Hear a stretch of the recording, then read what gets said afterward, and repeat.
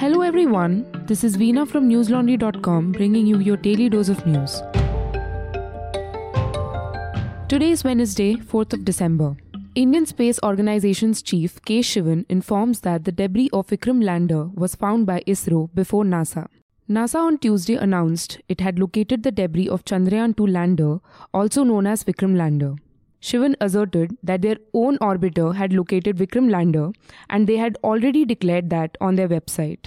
The website of ISRO has an entry date on September 10 that reads, Vikram lander has been located by the orbiter of Chandrayaan-2, but no communication with it yet.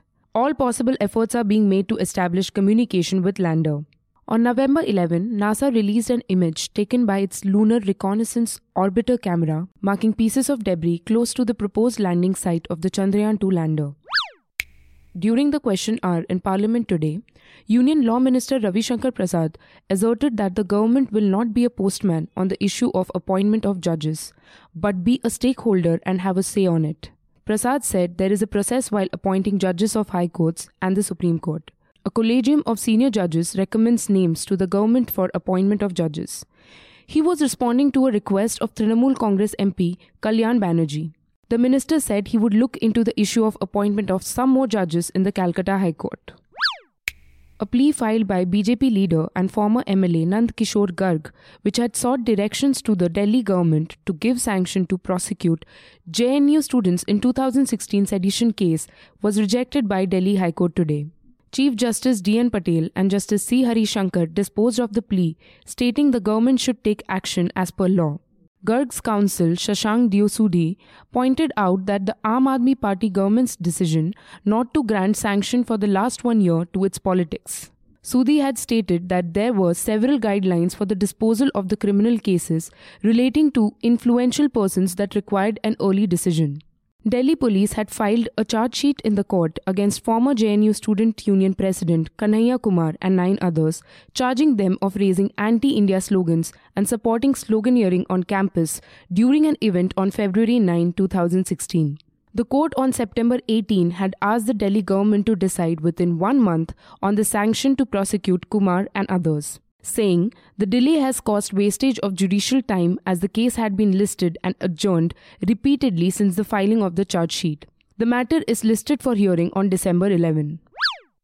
A 3-judge bench headed by Justice R. Bhanumati granted bail to Chidambaram.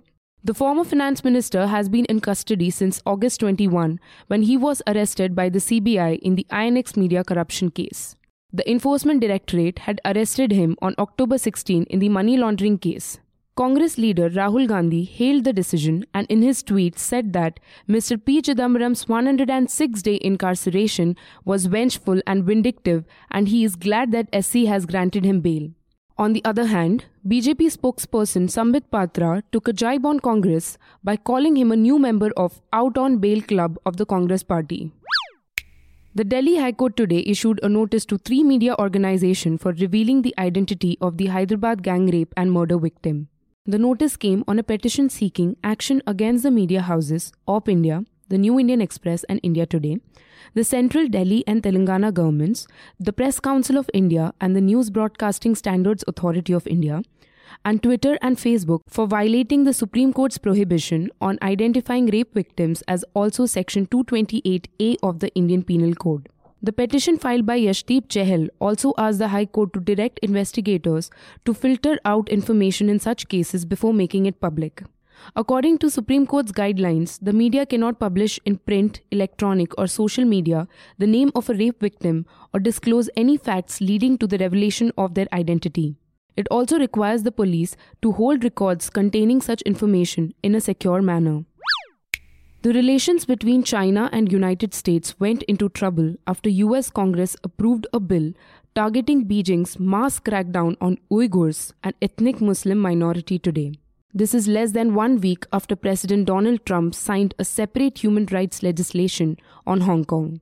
China's governing Communist Party has long regarded Hong Kong and Xinjiang region as areas representing their territorial sovereignty.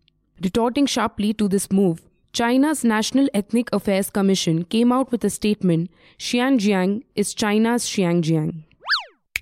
Before I sign off, here are a few things you should definitely check out in newslaundry.com. In the month of June, Delhi Chief Minister Arvind Kejriwal claimed that it does not require Ayushman Bharat as Delhi's health scheme is 10 times better. News Laundry finds out whether this claim is true or not. Read my report on www.newslaundry.com.